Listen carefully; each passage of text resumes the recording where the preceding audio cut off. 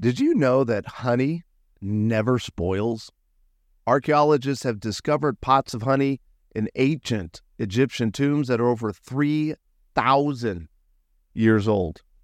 I'm going to start again because I forgot to get my glasses on. I was like, why is everything looking so blurry? And I'll clear my throat, hiccup. Maybe I'll just end up keeping this. It's part of that kind of podcast world. This is called authenticity. Did you know that honey never spoils? Archaeologists have discovered pots of honey in ancient Egyptian tombs that are over 3,000 years old and still perfectly edible. The long shelf life of honey is due to its low water content and acidic pH, which is definitely something I was unaware of. This creates an inhospitable environment for microorganisms to grow. So, next time you enjoy a spoonful of honey, know that you're savoring a food that has stood the test of time. So I'm starting, I want to start each show with kind of just a weird random fact. And this morning I had the idea to go on ChatGPT. And I said, tell me something interesting today. And that is what it gave me. I didn't even have to edit it. I like AI. I know.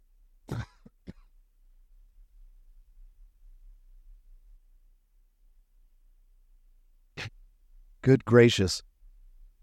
I know that AI will eventually take over my life, but I'm going to enjoy it until it's no longer enjoyable. Well, for years, I'll get into the show introduction now. Okay, I am having massive throat issues again, so I will mute my microphone. Nothing like awkward long pauses. Good gracious, I cannot get out of the gate this morning. Now on to the show, my friends. For years, I tried and failed again and again to overcome my obsession with overeating. All you needed to do was look at me. Now, there'd be no doubt eating too much plagued my life until I learned there was nothing I could do to stop overeating. I continued to suffer. I'd shown myself and the world I could not stop this signature sin in my life until I finally quit trying to overeat and handed this signature sin over to God. I remained stuck. It was like I had an awakening. I wasn't only powerless over eating too much, I was powerless over what people thought about me, powerless over being cut off in traffic, powerless over earning enough, and powerless over being hurt by other people's signature sins. But I learned there are things I am not powerless over. I have power over my thinking. I have power over my attitude and emotions. I choose how I react in every situation.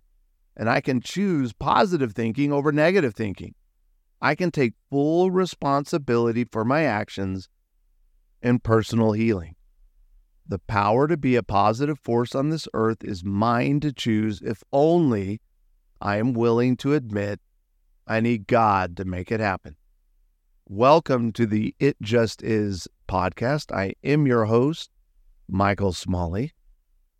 And I want to remind you, I'm doing a long series here to launch my new podcast from the Rise 12-Step Study, the powerless over your most miserable signature sins, and how you can get that power through an authentic relationship with Christ. And if you're interested, if you want to support the podcast, consider becoming a member. There's 2 different memberships. It can be a podcast membership where you get to join me daily as I record this podcast live. And then once I'm done recording the podcast portion, we have a lively Q&A discussion where you can ask me anything.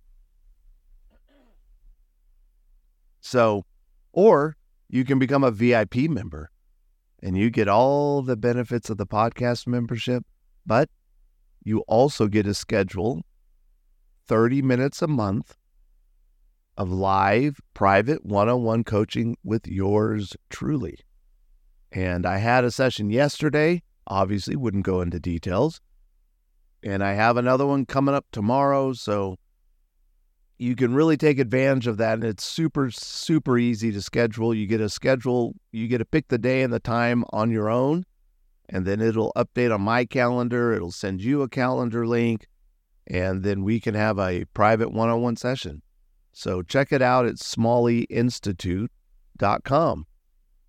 The axiom of the day, and this is obviously in honor of step number 1 in this 12-step lifestyle that we are learning: keep your first step close. Keep your first step close. So step 1 in this 12-step study, we are powerless over our signature sin, and it is wrecking our life and relationships. The verse for step 1 is Romans 7:17 through 20. But I need something more. For if I know the law but still can't keep it, and if the power of sin within me keeps sabotaging my best intentions, I obviously need help. I realize that I don't have what it takes. I can will it, but I can't do it. I decide to do good, but I don't really do it. I decide not to do bad, but then I do it anyway. My decisions, such as they are, don't result in actions. Something has gone wrong deep within me and gets the better of me every time. That's the Message version of Romans 7:17 through 20. So here's the promise in step 1. So if you take seriously that, man, clearly, and hopefully all of you are thinking this right about now, over that signature sin, that thing in your life that gets the better of you over and over and over again. Hopefully you're like, yeah, I kind of am powerless because I've been dealing with this issue. I dealt with overeating and morbid obesity for over 20 years of my life. And it wasn't until, that was just one of my signature sins, by the way, because of course, as life goes, I found this unbelievable miracle and healing over that sin in my life. But because I still really wasn't on track yet, in 2018, I just jumped from that signature sin right into another one of alcohol. But the moment that you finally acknowledge, wow, I clearly can't do anything about this problem in my life. And when you recognize your powerlessness, here's the promise. We will know a new freedom and a new happiness. That's what's crazy about following Christ. It's like all of these things in your head, it's like, well, that doesn't make any sense. What do you mean I have to give up? I have to quit? Yeah. Well, I have to give up and quit and acknowledge that I don't have the power, but in step 2, you're going to quickly find out who does have that power. But we first have to start here with step 1. And if you really do it, I promise you're going to know a new freedom and a new happiness. The step 1 summary, the one thing that I need to know about step 1, and this is, it's still, every time I even go back over this stuff, I'm always a little hesitant. So just know, I know this is going to hit hard, but the one thing I need to know about step 1, signature sin, is not my problem. Here's your job for step 1. There's 2 really important things that you have to get. You have to reject the delusion, I hold the power, right? That is, it's utterly delusional. It's like, how many years, how many times do I have to fail? How long do I have to struggle with something it's delusional until I finally go, wait a minute, I'm terrible at this. I clearly, at that point in my life, I clearly had no idea. I'd been on literally every conceivable diet you can think of. I'd lose weight, but I never addressed the fuel that was driving this food addiction. So I'd lose weight, sure. Then I'd double whatever I lost. If I lost 20 pounds, I'd put back on 40. If I lost 80, I'd put on 160. I got up to 305 pounds. I'm only 5'10".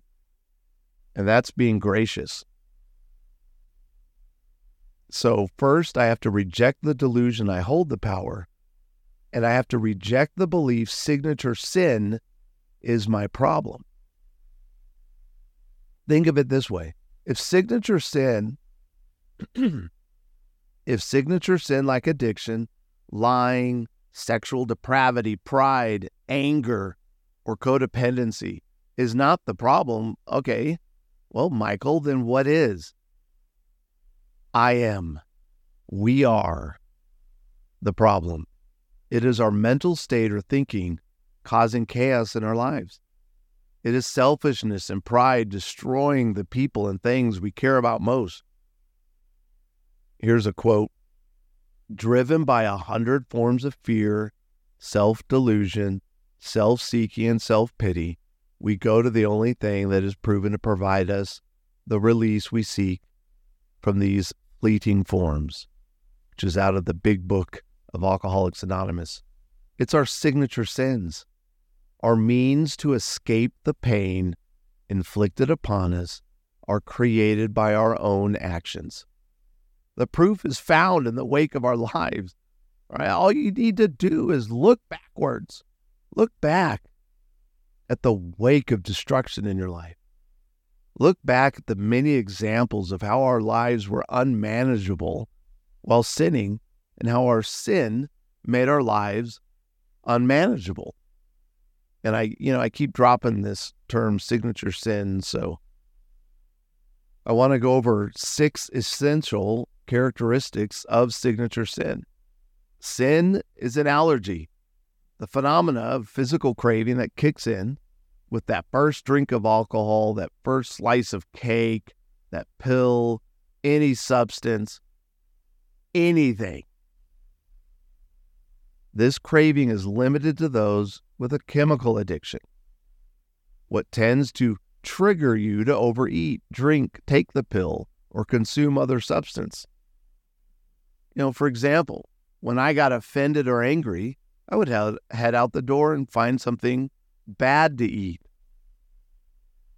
In the study, which again you can buy, so if you don't want to become a member, if you become a member, this study is included in your membership. Or if you just want to pay a single fee and get access to the Rise Step study, then go for it. You can do that at smalleyinstitute.com, but it asks you to kind of list your triggers at this point. So sin is an allergy, man. It's gonna be there until I die or Christ comes back. Sin is also progressive. Tolerance is the capacity to endure the effects of a drug, poison, or substance. In other words, it takes more to get the job done to fulfill our needs. And we are unable to get by with what we once did. With non-substance addictions, it takes more money, sex, and work. So think about, how has your signature sin progressed? Look, if you're not getting well, you're getting worse. Period. So just take a second and go, how has my anger progressed over the years?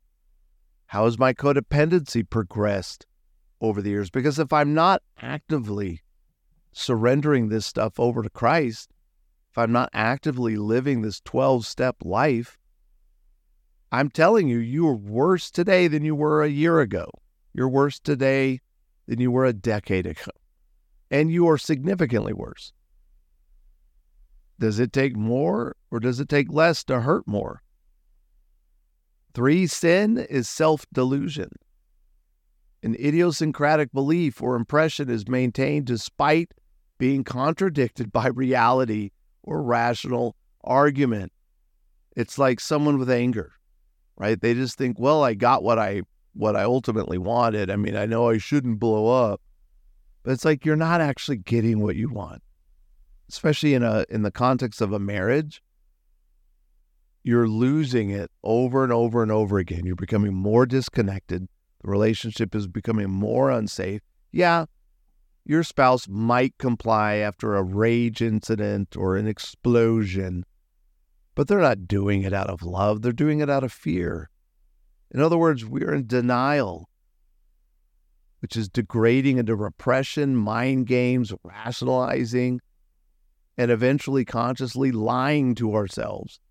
Rationalizing and consciously lying erode our trust. It erodes our self-esteem and our self-respect. We keep our signature sin going at all costs. Does this sound familiar to you? Sin is a distortion of attention. Preoccupied with the object of our addiction or attachment, we cannot think of anything else but stuff connected with the addiction or the person or the thing we're attached to. The distortion becomes our ultimate concern. Another word for this, honestly, is idolatry, right? I worshiped food. Then I worshiped codependency. I worshiped alcohol. Our signature sin becomes our God. Are you willing to look at your life and go, whoa, do I have any idols? And if you're going, well, I don't know, what's an idol? Well, it's not necessarily a 2-inch golden statue of something, of a bull, right? It can be anything that you put your trust in other than God. Sin is also, it's a loss of willpower. Each time our willpower fails, especially when we've promised to never do it again, we feel even more hopeless, useless, and worthless. Great damage occurs to our identity from repeated failures at trying to change sinful or addictive behavior. We suffer desperately when wanting to stop, but instead, we continue in our destructive habits and sin. Sin is withdrawal. Our signature sin becomes part of our automatic nervous system. The more we repeat the behavior, billions of cells in our body get enlisted to keep our signature sins entrenched. Sin becomes our reality. The mind says, play it again, Sam. When depriving the mind and body of something it expects, it responds with danger signals. These danger signals or symptoms can include things like insomnia, irritability, mood swings, depression, anxiety, aches and pains, cravings, fatigue, hallucinations, and even nausea.